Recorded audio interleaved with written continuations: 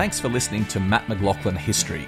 Become a subscriber to receive exclusive bonus episodes, ad-free listening, early access to all episodes, and special member-only events. Click on the link in the show notes or visit patreon.com/mmhistory.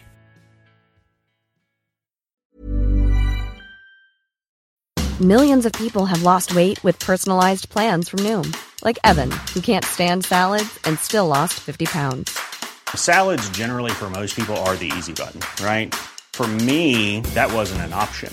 I never really was a salad guy. That's just not who I am. But Noom worked for me. Get your personalized plan today at Noom.com. Real Noom user compensated to provide their story. In 4 weeks, the typical Noom user can expect to lose 1 to 2 pounds per week. Individual results may vary.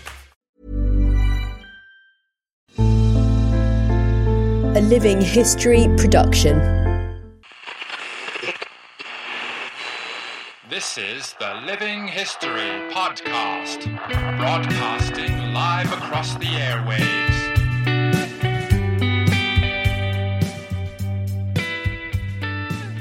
Hello everyone, welcome to Living History, and this week marks the 75th anniversary of VE Day, Victory in Europe, the day that the Second World War ended in the European theatre, at least. And what better time to talk about this very important 75th anniversary than this week? And joining me is someone who's been on the podcast before. His podcasts have been some of the most popular we've done, and I'm sure this one will be no exception. It's Professor Gary Sheffield. Gary, thanks for joining us via Zoom all the way from the UK. Good to see you. I mean, 75 years, it's hard to believe how much time is slipping by, isn't it? But, you know, these monumental World War II anniversaries are coming thick and fast now. 1945, and I don't think there's a lot of focus on 1945 in Europe. Everyone seems to sort of get to, you know, D-Day and then summarise the war as sort of being wrapped up relatively quickly from that point onwards. But there was so much going on in 1945, and obviously we can't cover the entirety of everything that was happening, but we're going to touch on a few key points, aren't we? Well, that's right, but you've struck on a really interesting point. Well, in fact, 2 points straight off. The fact that it just seems not so long ago we were commemorating the 40th anniversary of VE Day. At least those of a certain age remember it. And of course, people are getting older. I mean, I don't know whether it's made any news in Australia, but there's an elderly former officer, Captain Tom Moore, who's made a huge splash by doing charity work to raise money for the National Health Service. It was his 100th birthday yesterday. And of course, the connection between a Second World War veteran and coronavirus is something that's really very evident. Of course, that generation is slipping away through Anno Domini. It's hard to believe, isn't it? It feels like we only just said goodbye to the World War I veterans, and now within a decade we're going to have said goodbye to the last World War II veteran. Well, yeah, I think going by the First World War veterans, I think they might go on a little bit longer because they seem to be becoming quite long-lived. But the other point I think, which is really important, is that 1945 is a bit of a black hole as far as the public memory is concerned. Actually, even in terms of scholarship as well, because we tend to do, as you say, do D-Day, we do Arnhem. If you're American, you do the Battle of the Bulge. But then that's it. 1945, it's all over quickly. Well, actually, it's not. There's an awful lot of fighting and huge amount of suffering in those 5 months of 1945 before the Second World War ended. Well, there's a lot to talk about, Gary. Where would you like to begin? Well, shall we start with the situation at the beginning of 1945? That sounds fantastic. Paint us a picture. Right. Okay. Well, it's going against the narrative that some people have. It's sort of plain sailing from the late 44 through to VE Day. Of course, on the 16th of December 1944, the Germans launched their massive counteroffensive in the Ardennes, the Battle of the Bulge. And this was a failure. In fact, it was a complete failure. And it used up some precious resources that the Germans had in an offensive in Belgium that was always going to fail. It made some initial progress, largely because the weather was really bad, which meant that the Allies couldn't use their air power. And then 2 days before Christmas, the air cleared, the weather cleared, and suddenly it was free for all as the Allied air forces attacked the Germans on the ground. But of course, it actually caused a really big shock to the Allies, who did think it was simply a matter of grinding forward and destroying the Germans. Of course, they knew that it wasn't going to be easy, but the fact the Germans could produce this attack, which took pretty well everybody by surprise, was a tremendous shock. And so, if you're looking at it from the point of view of, say, Eisenhower at Supreme Allied headquarters in early January 1945, it doesn't seem like a done deal. It doesn't seem like the war is over. But the Allies are, in the Western Allies, basically the British, Americans and Canadians, effectively, with some French and some other forces, are advancing quite steadily, in spite of what I just said about the Bulge. But of course, on the other side of the continent, the Red Army has really got the bit between its teeth. In 1944, it overran pretty much most of Poland, or to the middle of Poland anyway. And on the 17th of January 45, in part as a response to the Battle of the Bulge, at least it made the situation easier for them, the Soviets launched an enormous offensive, the Vistula-Oder offensive, which I suspect very few people in the West have heard of. But anyway, it took them from the River Vistula in Poland to the River Oder in Germany. Talking about the boundaries in 1945, they're different now. And it was enormously destructive. It chewed up the German forces. Masterly display of operational art on behalf of the Red Army. Basically, they carried out deception operations, fooled the Germans into sending their reserves to wrong places, and then smashed through. And it took the Soviets, the Red Army, to within about 40 miles of Berlin, at which point they paused basically to allow the logistics to catch up.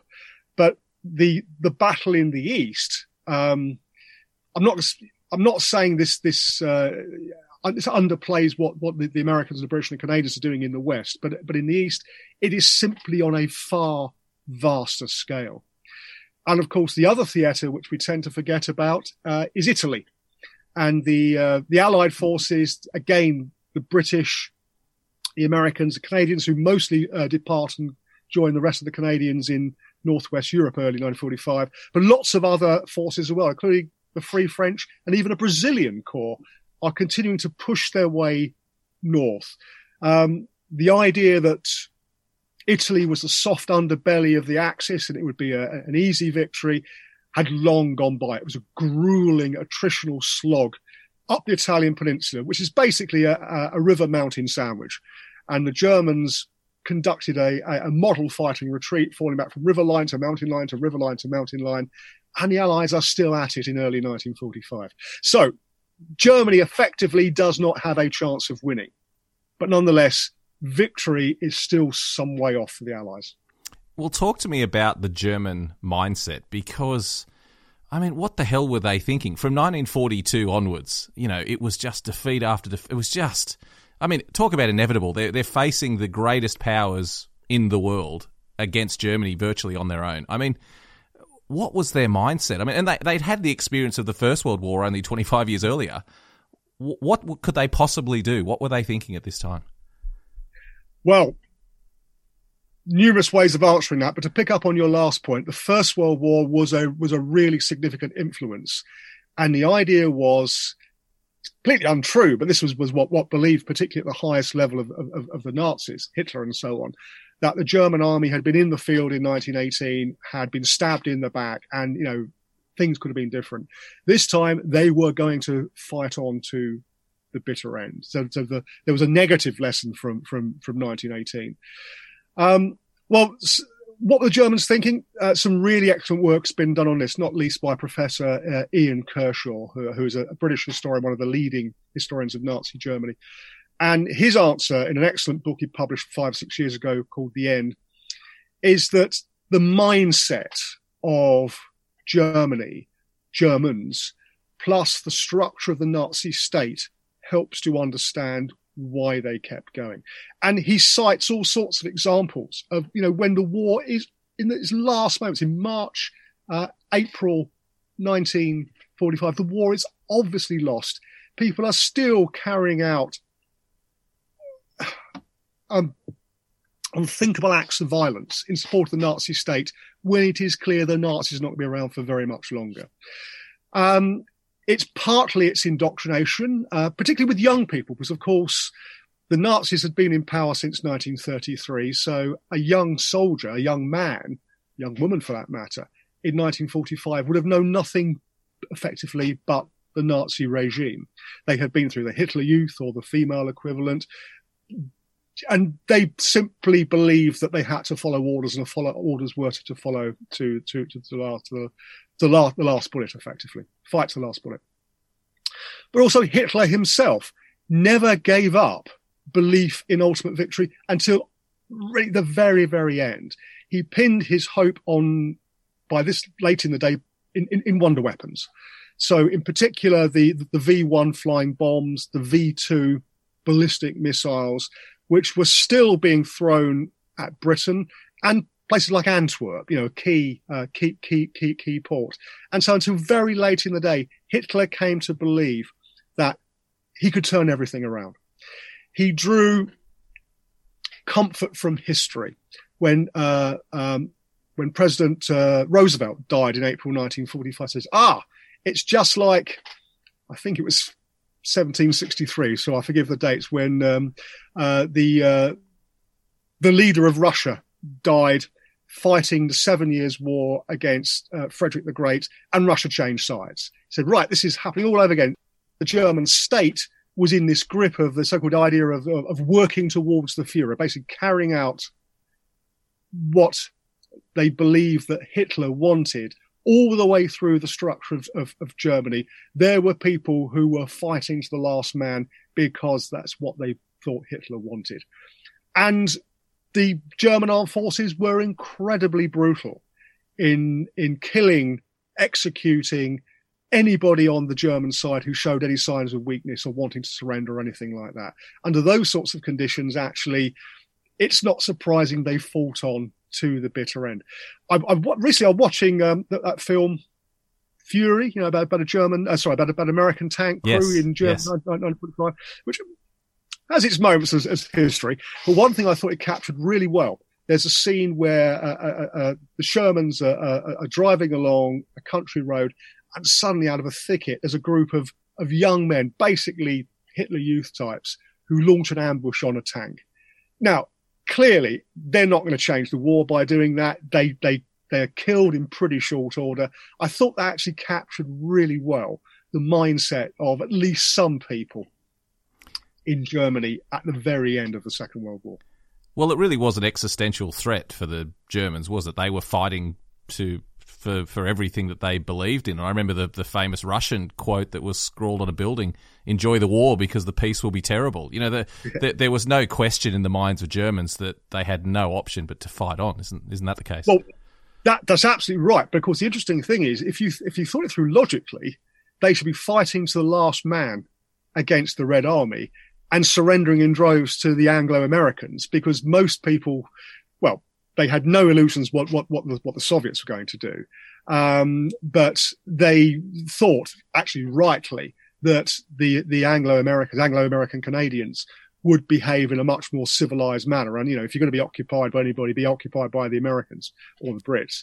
And yet, of course, you found them fighting doggedly against the Western forces as well. So logic simply did not come into it.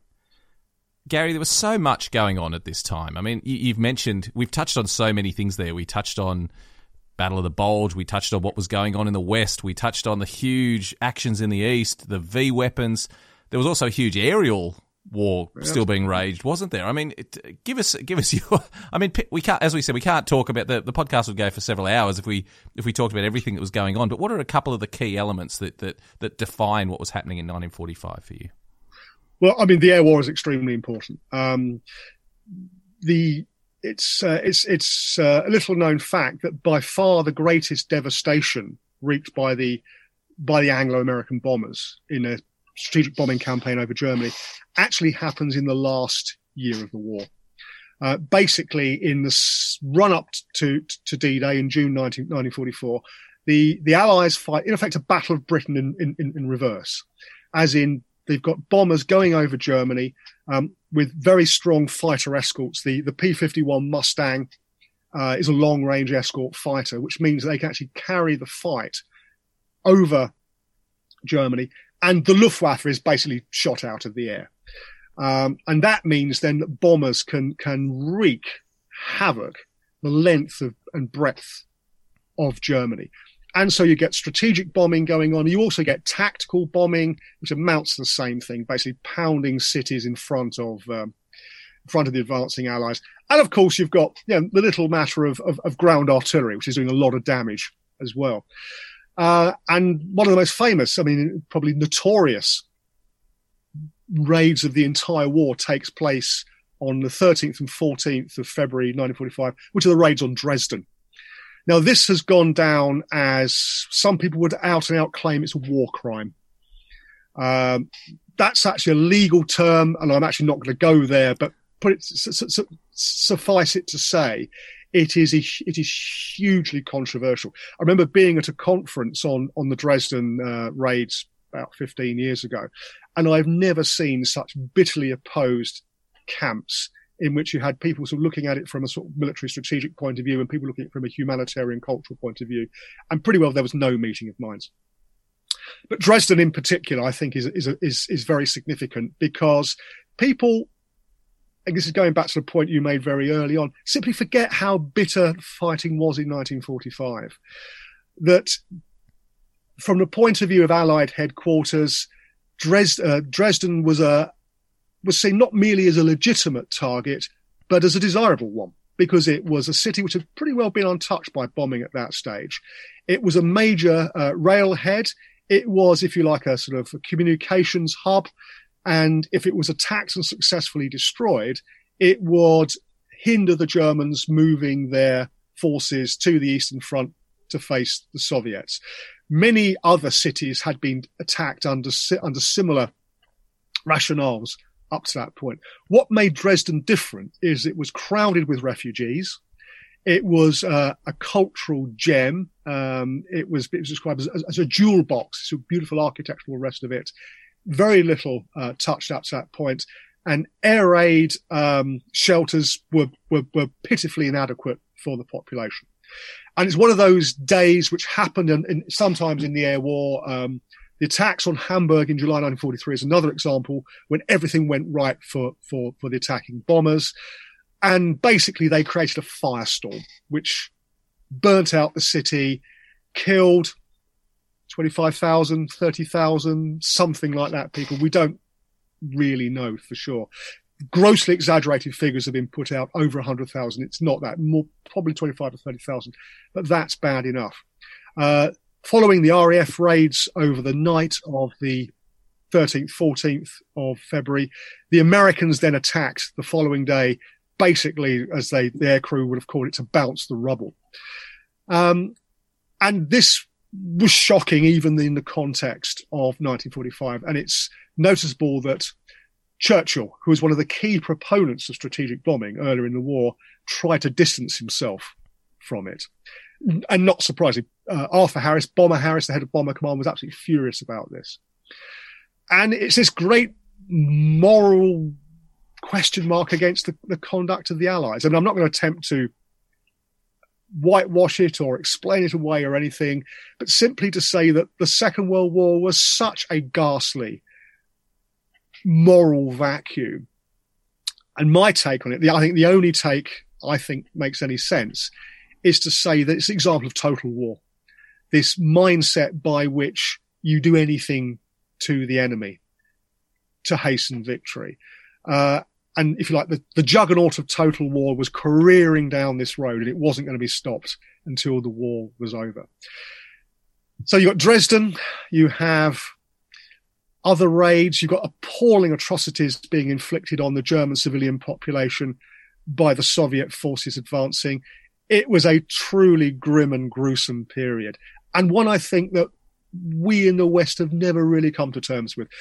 We have a sort of, I won't speak for Australia, but certainly in Britain, we have a very sort of glowing, sort of rosy, nostalgic view of the Second World War as being Britain's finest hour. And yeah, you must have had the comedy show Dad's Army being shown in Australia. Absolutely. Yeah. Absolutely. The Dad's Army image. Well, you talk to someone from France or Germany or Poland and Russia, they find this sort of nostalgia for the Second World War utterly unbelievable. That's because, sticking my neck out and being controversial, the British barely experienced total war in comparison to the continental Europeans, and indeed some Asians. Figure 60,000 roughly British civilians die as a result of enemy action in the Second World War. That's an appalling figure.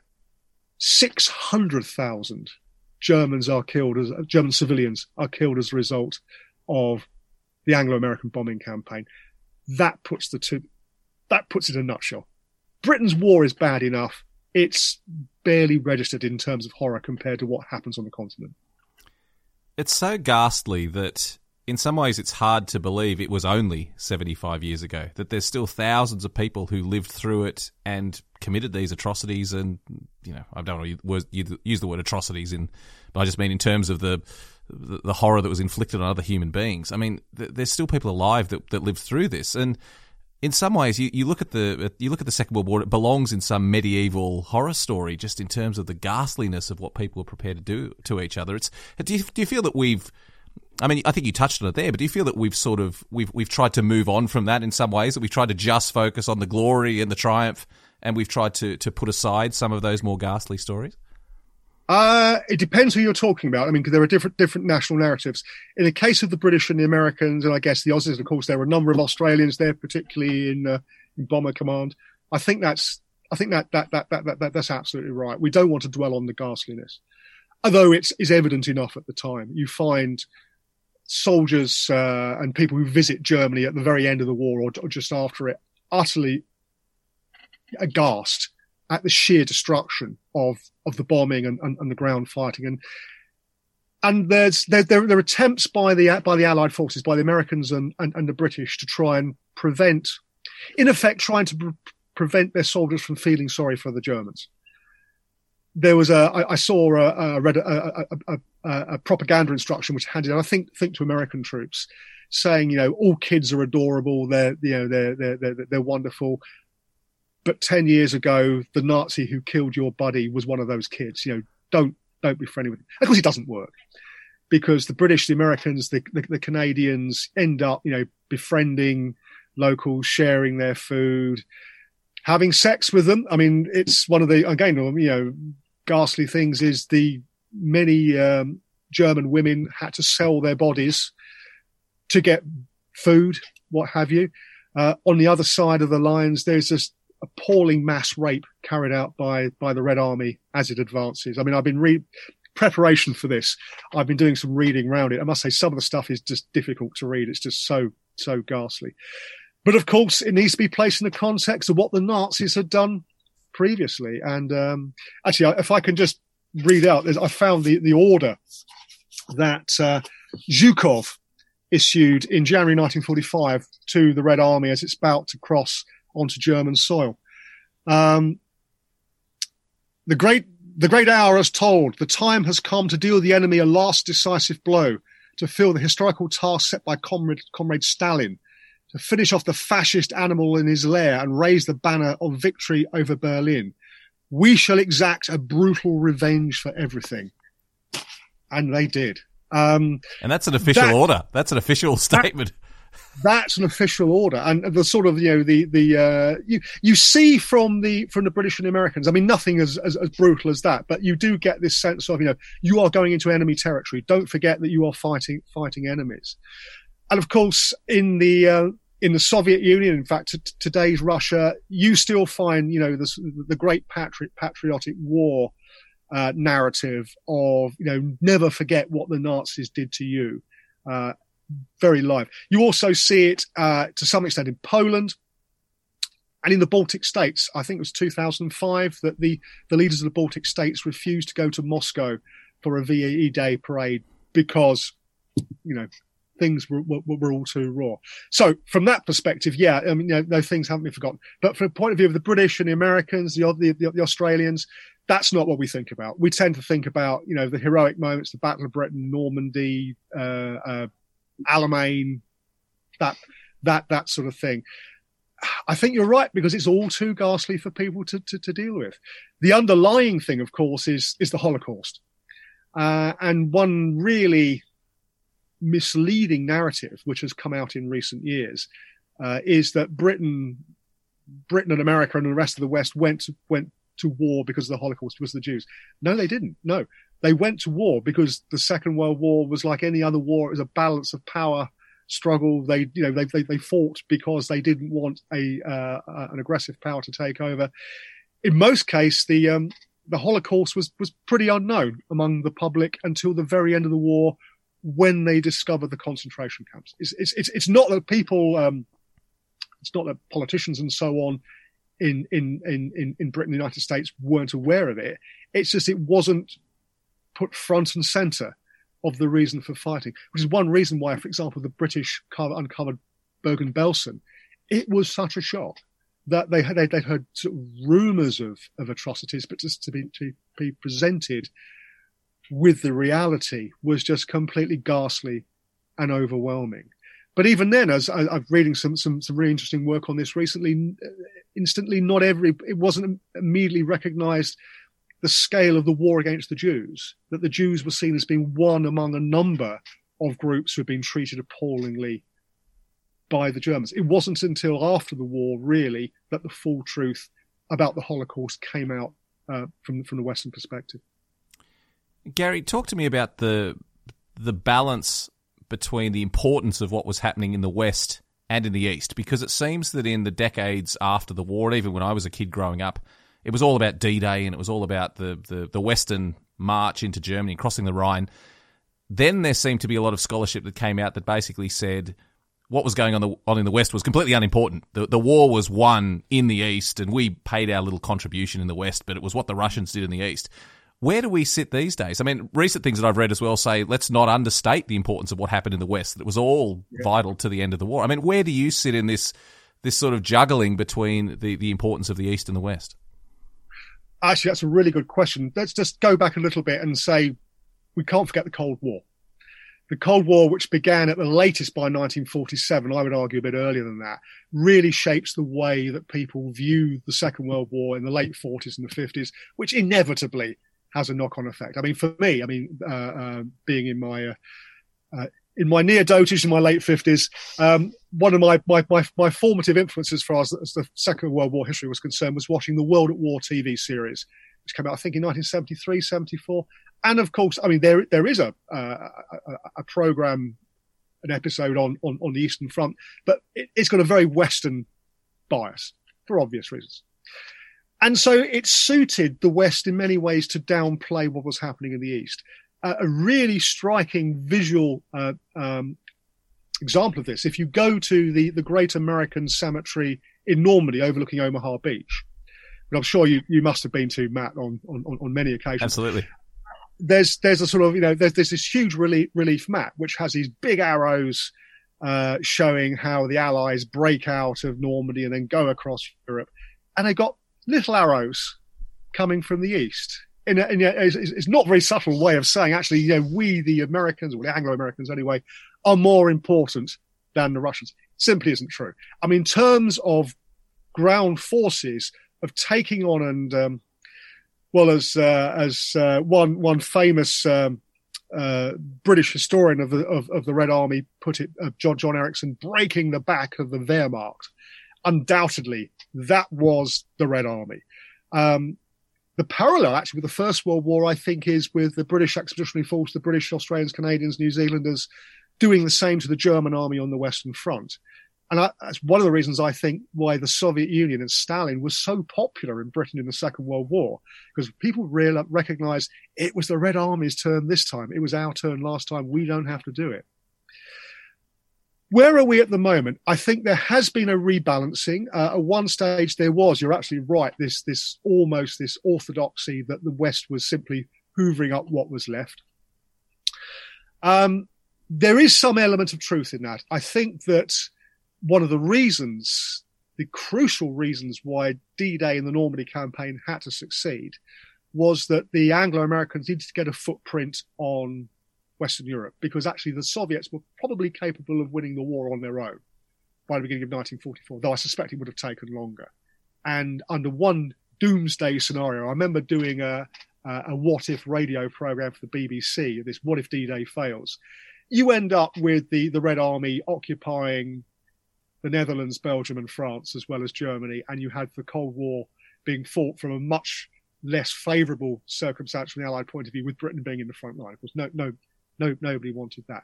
But of course, the Anglo-Americans do play a significant role in tying down and destroying large numbers of Germans. It's just not as many as on the Eastern Front, because the Red Army is much, much bigger and the German army facing it is much, much bigger. That's not, I should say, to downplay the savageness of the fighting that's being carried on in the West. British Army, which is the one I know much about, its losses on a sort of percentage proportional basis up to D-Day are a bit less than those of the First World War. If you're looking at fighting in Italy in the desert, which was bad enough. From that point onwards, they rocket. And if Britain had been fighting the sort of intensity of combat that it gets in Normandy and Arnhem and the fighting in Germany from the beginning of the war, the British casualties would easily have exceeded those for the First World War. Of course, they don't, because the British really only get into really savage, intense fighting of that sort from June 1944 onwards. The other rebalancing I think you're referring to, there's some work by Phillips O'Brien at the University of St Andrews. He's come up with, I think, a very provocative, I think a very interesting book, arguing that we have undervalued the importance of Allied maritime and air power in defeating Germany. I don't go 100% with his argument, but I do think actually he makes a valid point. And we are now reaching some sort of, I think, sensible compromise in which we're certainly not downplaying the importance of the Red Army. The maritime and air component of the West is actually spectacularly important. Richard Overy, another great British historian, a few years ago made the point that even if the Allied bombing offensive against Germany did not achieve the knockout blow, certainly didn't, even if we might say that the attacks on synthetic oil plants and transportation didn't do everything they wanted to, and well, they were pretty important, the mere fact they were taking place, and I can't remember the figures, but millions of people, men and women, are deployed on the German home front in anti-aircraft defence and in what we in Britain would have called their air raid precautions. And the Germans are dedicating production of anti-aircraft guns rather than anti-tank guns, and lenses for anti-aircraft gun sights. All that is important because it diverts resources away from the battle on the Eastern Front. So there is a balance between the two, between what's going on the West and what's going on in the East. And I think we're roughly reaching a sort of fair assessment these days. A couple of years ago, I went to Berlin for the first time. It had been long on my bucket list to get over there, and eventually I did. And what a wonderful city Berlin is in so many ways. I've only been there once. I actually loved it. I mean, apart from all the cultural things going on, it's just an amazing place. But just the constant overlay of that battle for Berlin, the Second World War and the battle for Berlin. Talk to us about Berlin. Let's talk about the end of the war for the Germans as the Red Army closed in on Berlin, because that is one of the most ghastly and noble sagas in some ways that ever took place. Just the scale of the fighting, and still you see just about every building in Berlin that was there during the war is still scarred by that. Talk to us just about those final stages of the war. Right. Well, Berlin itself, of course, the capital of Germany. It was significant as much for. No, not as much. It was very significant in symbolic terms as much as anything else. One of the big debates after the war is whether the Anglo-Americans should have made a dash for Berlin to get in first before the Soviets. Eisenhower, the Supreme Allied Commander, made a decision not to do so. There had already been an agreement with the Soviets how they were going to divide up the occupied zones, and they largely stuck to that. And Eisenhower said, well, in effect, this was a purely political decision. It would have been a military risk to have made a dash for Berlin. He's right about that. The counter-argument is, well, what is war about if not politics? And it did put the Allies at a disadvantage in political terms after the war. Now, having said that, because the Allies, as I said, did basically stick to their agreements, even though the it was the Soviets who captured Berlin. They then invited the Allies, the West Allies, the British, Americans, the French, to occupy part of Berlin, which of course then turned into West Berlin, which became a key focal point in the Cold War. But the fact that the Soviets got there first, I think, added tremendously to their narrative of this is basically a Russian victory, a Soviet victory, with the Allies adding their bits on in the background. Battle itself, the Soviets took their time about it. As I've said, they paused at the end of the Vistula Oder offensive. They weren't going to rush it because they knew from previous experience the Germans could actually fight extremely tenaciously in defence. They wanted to make sure they had all their ducks in a row. So they brought up masses of guns, of tanks, of aircraft, and they mounted a full-scale assault on the city. By this stage, we're talking, March preparations into April and then May. The German army had ceased to be a cohesive force in the sense there was no longer a formed front. There were pockets all over the place. So, for example, the Anglo-Americans had crossed the Rhine. The Ruhr, the major German industrial region in the western country, had been encircled. There were bits and pieces of the German army fighting all over the place, including some still outside Germany, resisting up in Norway and down in Hungary and places like that, for instance. But Berlin was the major focus. And the fighting was extremely bloody. The Zielau Heights, sort of lower row of hills out to the east of the city, the Germans actually put up some very, very, very stout resistance, and the Germans had the Soviets had real difficulty fighting through. But then it came down to street by street, building by building, house by house. It was, in a sense, Stalingrad all over again, in the same sort of fighting. It was incredibly bitter. The civilian population suffered appallingly badly. The city was crowded with refugees from the east because people had been fleeing from the Red Army, because if they hung around, they were murdered or raped. If they fled, they were likely to be machine gunned or bombed by the Soviets. So they were getting into the city. And that basically made the problem for the defenders even greater. Not to interrupt you there, Gary, but something that I read the other day that I found absolutely extraordinary is, in terms of pure numbers, the greatest refugee crisis in human history, effectively, was the Germans fleeing in front of the Red Army in 1945. It was something like 6 million civilians were forced out of their homes and moved west. It was absolutely extraordinary in terms of the scale. Absolutely. And again, it's almost forgotten in the West, not in Germany. I've got a colleague at the University of Wolverhampton who's German, perfect English, been in Britain for however many years. And I was chatting to her, and she said, yeah, her family was from the East. I mean, I've kept where she comes somewhere in the West, but her family was in the East. She's just said they fled in 1945. I really didn't need to ask any further why.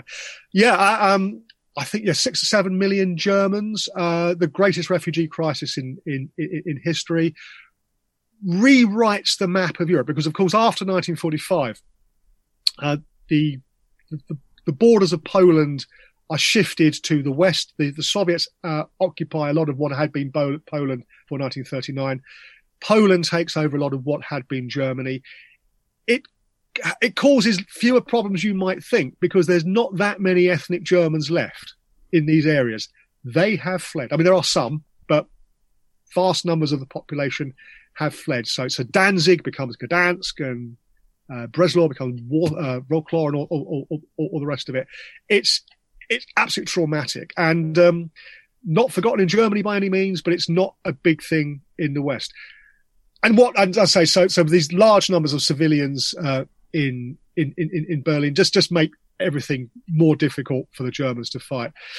And fascinatingly, it's when the Red Army is basically almost at the gates of the bunker, of Hitler's bunker, he finally realizes all is up. Up to this stage, he has been basically fighting a fantasy war. He's got this big war map, and he's ordering divisions and armies around which no longer exist, or if they do exist, they're down to a few hundred men. He had put Heinrich Himmler in charge of an army group who's got no skill of generalship whatsoever, and everything goes horribly wrong. And Hitler decides, that's it, I'm going to commit suicide. He writes his last will and testament basically blaming the Germans for not having enough moral resilience to fight on to the end.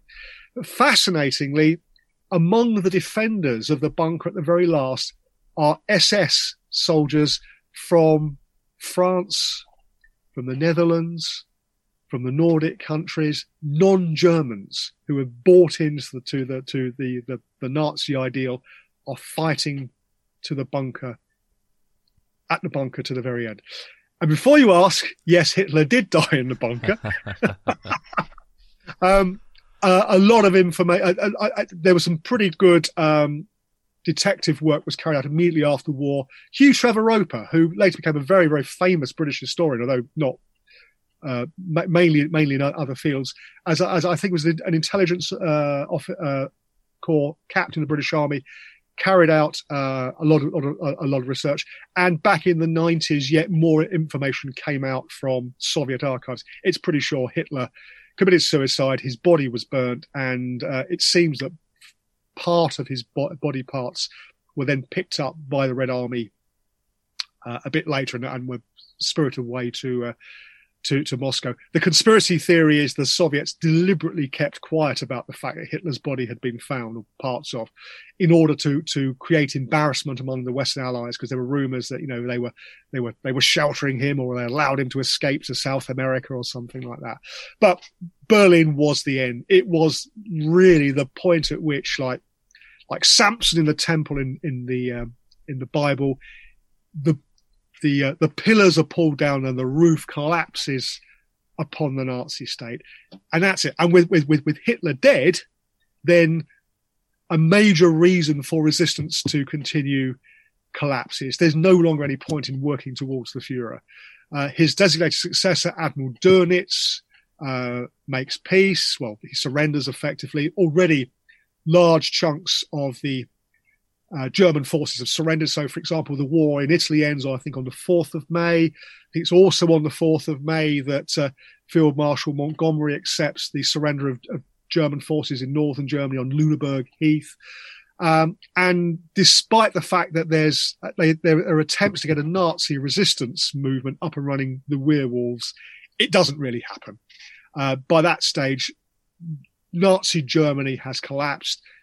Germany is in the grip of occupation from the east and west, and the Germans basically then have to get on with their lives and coming to terms with what's happened to them and being occupied.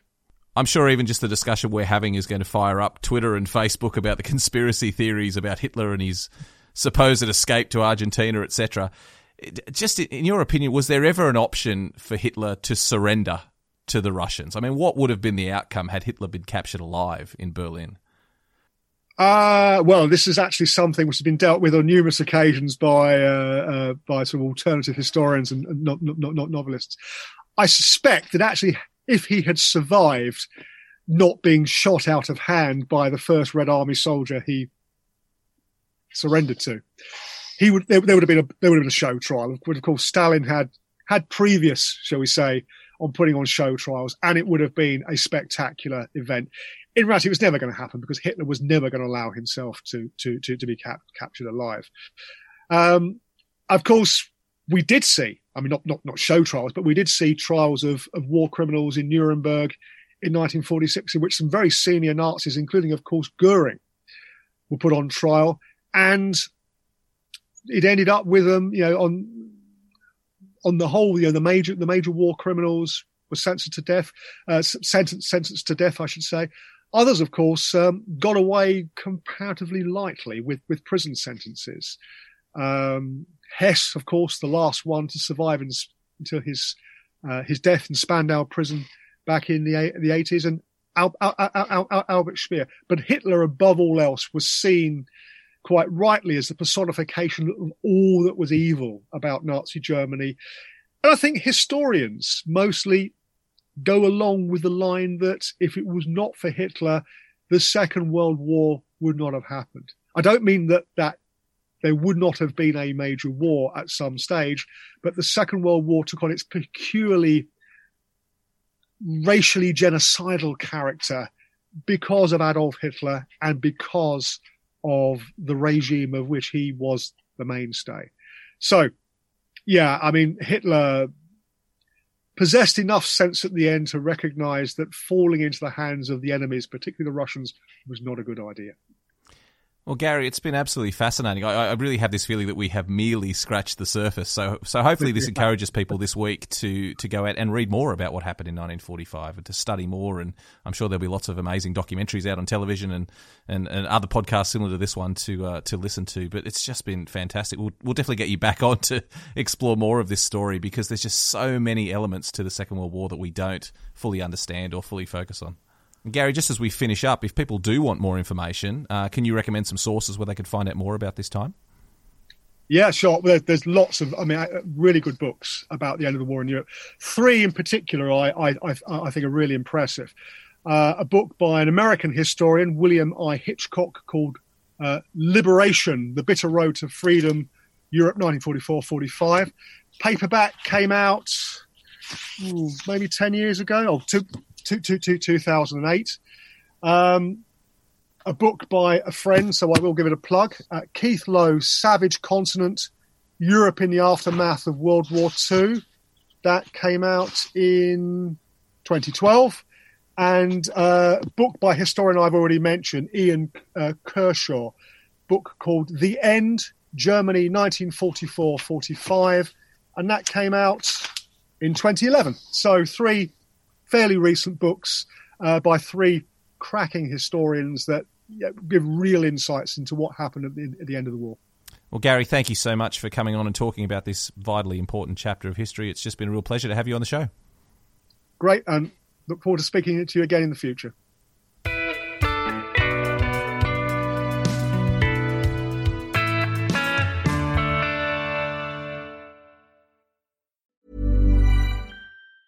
Ever catch yourself eating the same flavorless dinner 3 days in a row? Dreaming of something better? Well, HelloFresh is your guilt-free dream come true, baby. It's me, Keke Palmer. Let's wake up those taste buds with hot, juicy pecan-crusted chicken or garlic butter shrimp scampi. Hello Fresh. Stop dreaming of all the delicious possibilities and dig in at HelloFresh.com. Let's get this dinner party started.